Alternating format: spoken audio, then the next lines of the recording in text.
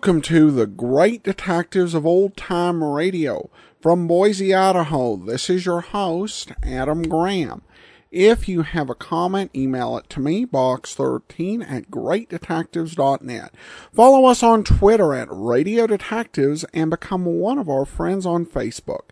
Facebook.com/Radio Detectives. Well, before we do get started, I do want to encourage you as you're making your travel plans, remember JohnnyDollarAir.com. JohnnyDollarAir.com is a Priceline affiliate, so you can name your own price on hotels, rental cars, airline tickets, and even more, or you can choose from great published fares.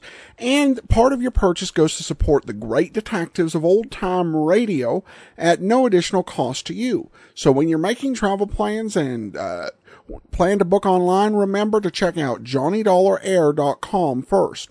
Well, now it's time for today's episode of yours truly, Johnny Dollar. The original air date, May the 11th of 1958, and the title is The Rolling Stone Matter. From Hollywood, it's time now for... Johnny Dollar. Pat McCracken, Johnny, Universal Adjustment Bureau. Hi, Pat. What's on your mind? $75,000. Yours or somebody else's? Johnny, ever hear of the Subala Diamond? Subala? Yeah, matter of fact, I have. It's a pink diamond, isn't it? That's right. One of the companies we represent wrote a $75,000 policy on it. The owner of the stone, a jeweler named Joseph Wentworth, was trying to sell it. So? So last night, the Subala Diamond was stolen. I'll be right over.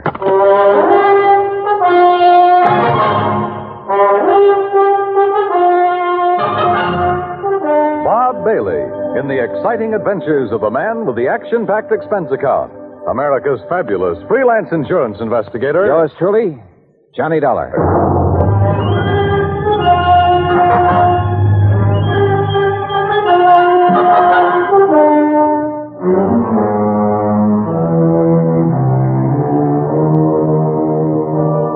Expense account submitted by Special Investigator Johnny Dollar to the Universal Adjustment Bureau, Hartford, Connecticut.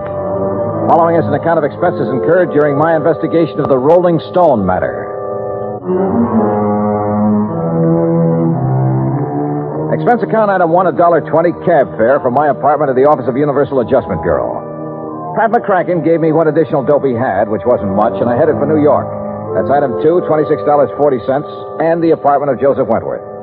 I was just released from the hospital an hour ago. They kept me overnight for observation. Nothing serious, I hope, Mr. Wentworth? No, I was hit on the back of the head. At first, they suspected a skull fracture, but it was only a slight concussion. Well, you're lucky. Practically my total assets stolen, and you call it lucky. You mean the Subala diamond? I borrowed heavily to purchase that stone, Mr. Dollar. I'm afraid I'm just about ruined. Well, if I'm not mistaken, it was insured for $75,000. You don't understand. The insurance money will barely cover the loans. The diamond wasn't insured for its full value. Oh, I see. And what's worse, I had a customer for it. I was almost ready to close the deal. Could have gotten at least $100,000, maybe more. Try to tell me exactly what happened, Mr. Wentworth. Last evening, Eloise stopped by the shop at 6. We were going to have dinner together. Eloise? Eloise Barnes, my fiancée. I started to close up, and I remembered I'd forgotten to put some things in the safe. She went down the street a ways to hail a taxi, and I went back inside. And left the front door unlocked? I must have. I was in a hurry. I opened the safe, then I heard a sound behind me. I started to turn, but too late. That's the last I remember. The police figure out what you were hit with? Yes, a heavy brass candlestick in my shop. Then when Eloise brought me to, the Subala diamond was gone. Just a minute. You say Eloise brought you to? Yes. You see, when I didn't come right back outside, she started wondering what had happened. She came in and found me lying on the floor. Uh-huh. How long have you known Eloise, Mr. Wentworth? About a year. Why? Mind giving me her address? I think I'd like to talk to her. Expense account item 3, $1.80 cab fare to Eloise Barnes' apartment. Eloise looked, if anything, more expensive than the Subala diamond. And I had the feeling that underneath that lovely surface, she was almost as hard. Her gray eyes never left my face as we talked, and I got the impression she had neatly weighed me, cataloged me, and put a price tag on me. Afraid I can't help you much, Johnny. Joe Wentworth apparently told you all there is to tell about it. You were out looking for a taxi at the time Wentworth got slugged. That's right. I feel sorry for Joe. That was a lot of diamond to lose. Must be quite a stone. don't you go for those things? I don't know. I guess some people really have a thing about diamonds. But not you, huh? All right. Just happens there are a couple of things I prefer. Like what? Like money and mink. Huh? But now, according to your fiancé, you were... Just a minute. According to my what? Your fiancé, Wentworth. Well, Johnny, that may be his idea, but it's not mine. Well, you're not engaged. Joe's been very nice to me, and I like him. But we're just friends, so far as I'm concerned. Oh, yeah. I'm afraid I'm not the engaged type, Johnny. I tried it once or twice, but it didn't work. Seems to interfere with my hobby. Your hobby? Yes. Having fun. What's your hobby, Johnny? Well, at the moment, trying to find the Sabala diamond. Then what? Well, I have been known to have fun now and then. Johnny. I hope you find the diamond. Real soon.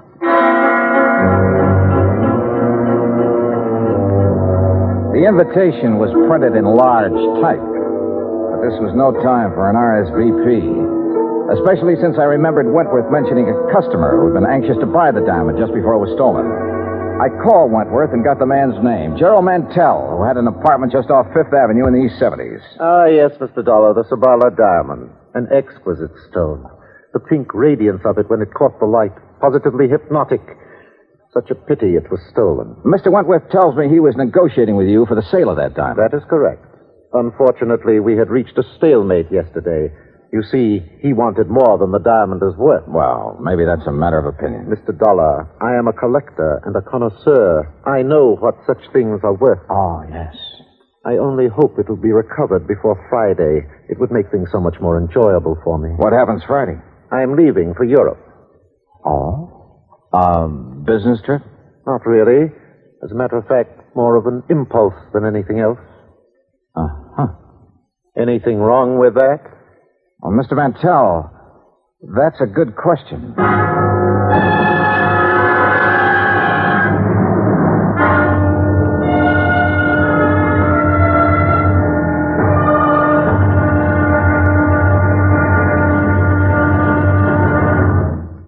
Act two of yours truly, Johnny Dollar, in a moment. Our flag now numbers 50 stars. And behind each star there stands yet another flag representing one of the 50 states. Alabama's state flag is of St. Andrew, the symbol of the Confederacy and the national flag of Scotland. Alabama's state capital, Montgomery, served as the first capital of the Confederacy, and it was on the steps of its Capitol building that Jefferson Davis took the oath of office as President of the Confederated States of America. The Scottish cross is in the form of an X, or saltire, and is also found on the state flags of Georgia and Mississippi. Perhaps it is the independent, rugged spirit of the Scots that recommended its national symbol to the Confederacy as a symbol of its rebellion. Alabama's state flag, the flag of the 22nd state to enter the Union, was adopted on February 16, 1895. And now, Act two of yours truly, Johnny Dollar and the Rolling Stone Matter.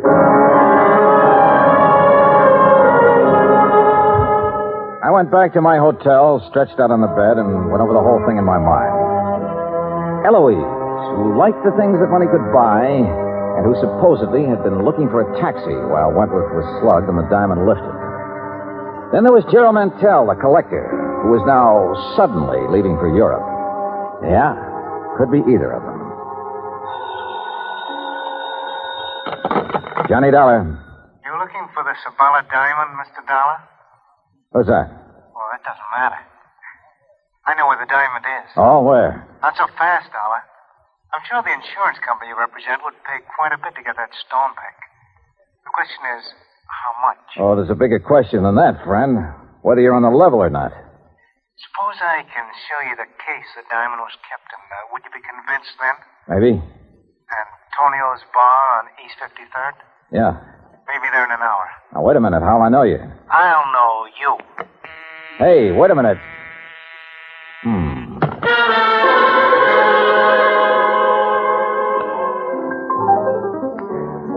Item 4, $2 even drinks at Antonio's while I waited for my telephone buddy to contact me. A half hour went by. Nothing happened.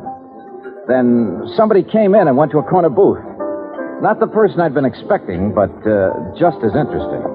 So I went over. Hello, Eloise. Johnny. Sit down. Ah, thanks. Expecting someone? All sorts of people. But this is a pleasant surprise. What brings you around here? Business, I thought. You know, Johnny, you've got a one-track mind. Always business. With that attitude, you miss a lot. I don't doubt it. Oh, here you are, Eloise. Oh, why, it's Mr. Dollar. Well, Mr. Mantell. Sit down, Gerald. I didn't know you two knew each other. Oh, yes, we've been friends for years. As a matter of fact, it was Eloise who told me about the Sabala diamond. Oh? You didn't tell me that, Eloise. You didn't ask me, Johnny. Oh, Gerald, the head waiter seems to be signaling to you. So I see. I'll be right back. Well, look, Eloise, I think I better be getting along. Don't leave, Johnny.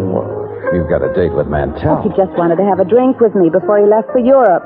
I told him I was meeting Joe Wentworth here, so he said he'd stop by for a minute. Did Wentworth know that you and Mantell are old friends? I saw no reason to tell him, Johnny. Joe's very tiresome about things like that. You mean he's jealous? I wonder what happened to Gerald. This trip he's taking to Europe, I gather he got the idea rather suddenly. Gerald's very impulsive that way. Yeah. Well, I'll be getting along, Eloise. Looks like the man I came here to meet isn't going to show. I can't imagine what's keeping Joe. I'd say we've both been stood up, Johnny. Maybe we should do something about it, Well, as I told you right now, the only thing I have on my mind is... I know. That diamond. A girl could get tired of waiting, Johnny. Eloise, I don't think you've ever waited very long for anything. See you later. I'll count on it, Johnny. Dollar? What? Oh, Wentworth. We were wondering what had happened to you. Mr. Dollar, I'm certain you're a very efficient investigator, but it seems to me that you've questioned Eloise all you need to. Oh? Or have your conversations with her now reached the unofficial stage? Oh, now look, If Wentworth. that is the case, and I suspect it is, I'd better remind you that Eloise... Maybe I'd better remind you of a couple of things, Wentworth. In the first place, you... Mr. Johnny Dollar. Yeah, over here, waiter. Dollar. Oh. Mr. Dollar, it's a note and a package for you, sir. Gentleman just left it with me. Did he give his name? Oh, no, sir, no. But he was a short man, stocky, and he wore a gray suit. Okay, thanks. Here you go. Oh, thank you. As I started to say, Hold Dollar... on, will you, Wentworth? Couldn't take a chance contacting you. Somebody was following me. Contents of the package will show you I know what I'm talking about. We'll contact you later. What's this all about, Dollar? It's from a man who phoned me a couple of hours ago. If it's what I think is, and this package... Yeah. Empty jewel case. Your name on it, Wentworth. What? That's the case I kept the Sabala diamond in. Yeah. See you later, Wentworth. Where are you going, Dollar? Back to my hotel room and wait to hear from him. I went outside and started for the corner to grab a cab. As I passed the alley, I spotted something sprawled on the ground. A body. It was Gerald Mantell.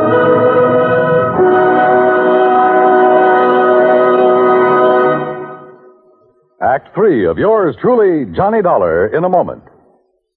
The way a man conducts himself at ease or under stress shows what he's made of. It shows his character under the strongest light. This is particularly true when a man becomes a prisoner of war. One of the points of the Code of Conduct of the American Fighting Man says, "If I become a prisoner of war, I will keep faith with my fellow prisoners. I will give no information nor take part in any action which might be harmful to my comrades. If I am senior, I will take command. If not, I will obey the lawful orders of those appointed over me and will back them up in every way." The very essence of the ideals set forth in those words were displayed by Commander, later Rear Admiral, Richard Antrim in April 1942, while a prisoner of war in Macassar, Dutch East Indies, during World War II. Acting instantly on behalf of a naval officer who was subjected to heavy punishment, Commander Antrim boldly tried to quiet the guard and to persuade him to discuss the charges against the officer. The guard refused. Tension increased. The entire enemy prison force was faced by 2,700 Allied prisoners. An order was given to continue the punishment. Suddenly, Commander Entrim, at the risk of his own life, stepped forward and volunteered to take the remainder of the punishment. This sudden move got a roar of acclaim from the inspired Allied troops and so amazed the enemy that both men were spared any further indignities or punishment. Commander Entrim's heroic and unselfish conduct brought about better conditions for the prisoners and earned new respect for American officers and men. Commander Richard Entrim upheld the highest ideals of an officer and earned for himself the Medal of Honor. And now, Act 3 of yours truly, Johnny Dollar and the Rolling Stone Matter.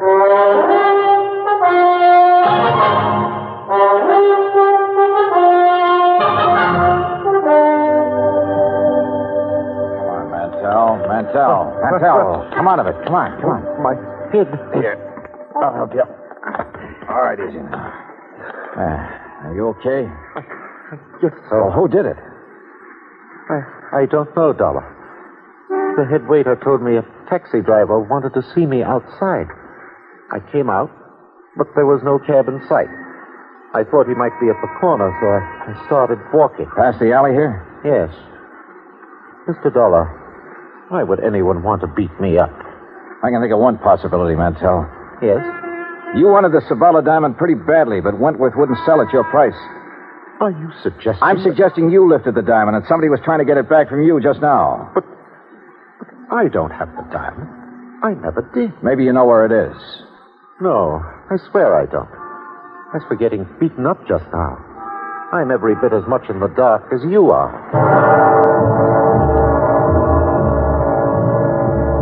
I didn't know whether he was telling the truth or not, but I had no proof he was lying. Item 5, $1 even, a pot of coffee in my hotel room while I tried to pull some threads together, but they didn't pull. If Mantell had the stone, who'd phoned me and sent the empty jewel case to convince me he had information? How did he Yeah, coming. Oh, Wentworth, come in. Hey, Mr. Dollar, I have some information that will interest you. Yeah? Yes, first, though, I owe you an apology for, flying off the handle when I saw you with Eloise at Antonio's. Okay, so you're touchy about Eloise. Now, what's the information? Well, just a few minutes ago, a man telephoned me at my apartment. Huh? Yes, I think he was the same one who phoned you and sent the empty jewel case. Well, what'd he say? That he knew where the diamond was, and for a price would furnish the information. Ah. Now, I wonder why he suddenly switched negotiations from me to you. Well, perhaps he thought it too dangerous to continue with you. Yeah, maybe. Speaking of danger, I wish I could locate this character before something happens to him. That's the point, Mr. Dollar. I think I know where he is. How? Well, he must have placed his call to me through a switchboard, because I heard an operator in the background saying, Hotel Maysfield. Hotel Maysfield, huh? Thanks for the lead, Wentworth. I'll check with you later. I headed for the Maysfield and described the man I was looking for to the desk clerk. The clerk said his name was Krause, that he'd checked out that morning. This I didn't get because he'd called Wentworth from the hotel shortly before. I had the clerk let me into Krause's room, hoping I could find some lead on where he'd gone. I did. A scratch pad with the imprint of a pencil still visible. A phone number and a name, Cathcart Hotel. I headed there fast and was referred to room 413.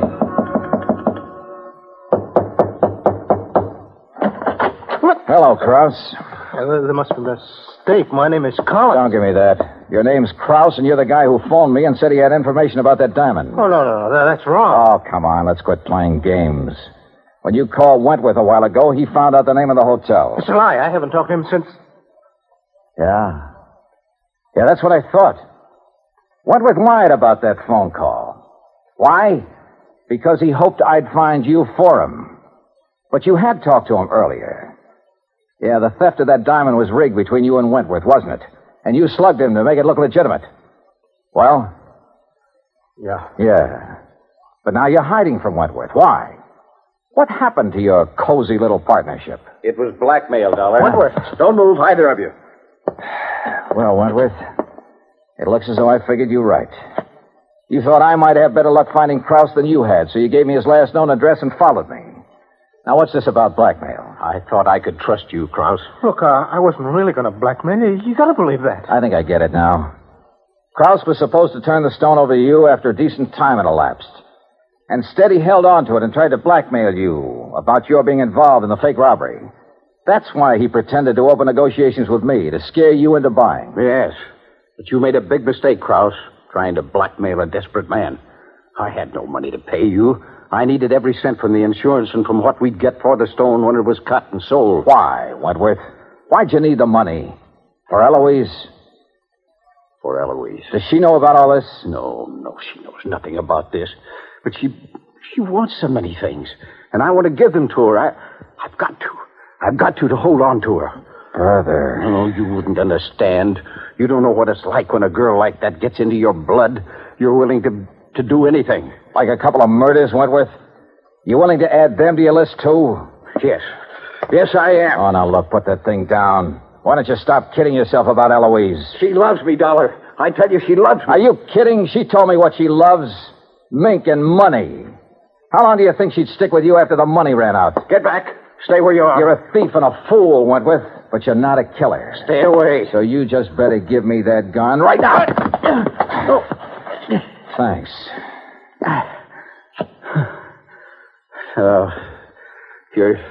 You're right about Eloise. I guess I always knew it, but I just couldn't face it. You just did. And you were right about me, Dollar. I'm no killer. You want to know something, Wentworth? I wasn't sure about that at all.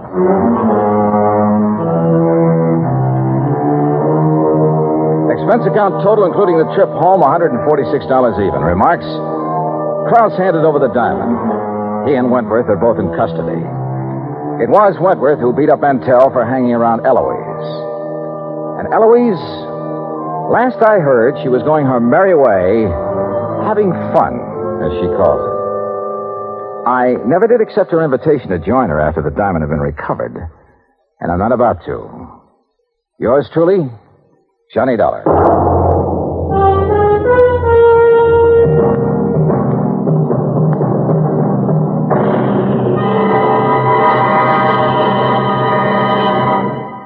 Our star will return in just a moment. Our flag now numbers 50 stars, and behind each star there stands yet another flag representing one of the 50 states. The origin of Hawaii's state flag has been the subject of much debate. It is now believed that it was the work of foreign advisors to King Kamehameha. Legend also has it that it was designed at the request of King Kamehameha by George Beckley, an English sea captain. The flag consists of 8 horizontal and alternating stripes of white, red, and blue, representing the 8 major islands in the chain. Also represented is the British Union Jack, a reminder of Captain Vancouver, who on his voyage around the world in 1794 gave King Kamehameha a British flag and the promise of British protection. The Union Jack is also a reminder of Captain James Cook, who discovered the Hawaiian Islands in 1778. Hawaii's state flag, the flag of the 50th state to enter the Union, was adopted in 1845. Now, here is our star to tell you about next week's story. Next week, well, the title of the yarn is The Ghost to Ghost Matter, and the story lives up to it. So join us, won't you? Yours truly, Johnny Dollar.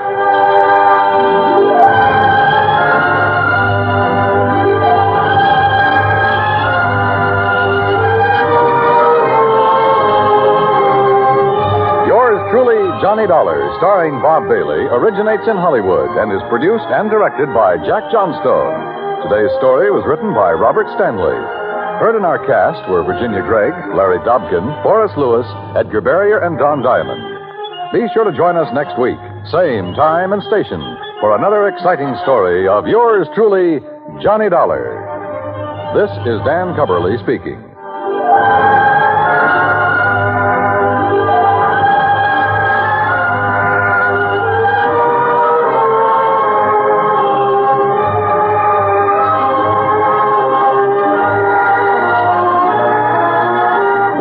United States Armed Forces Radio and Television Service.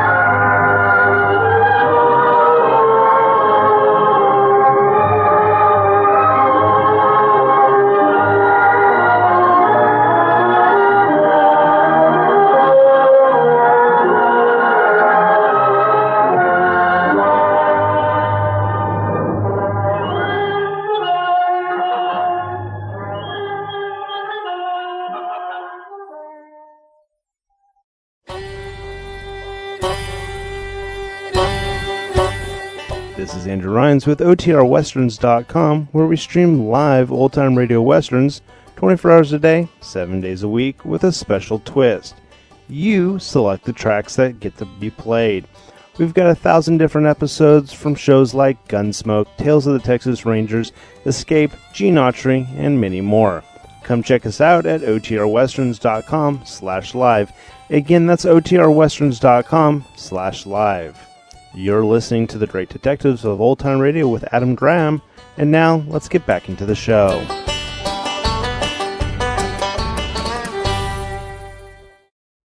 Welcome back. Another one of those weird changes in how we view things.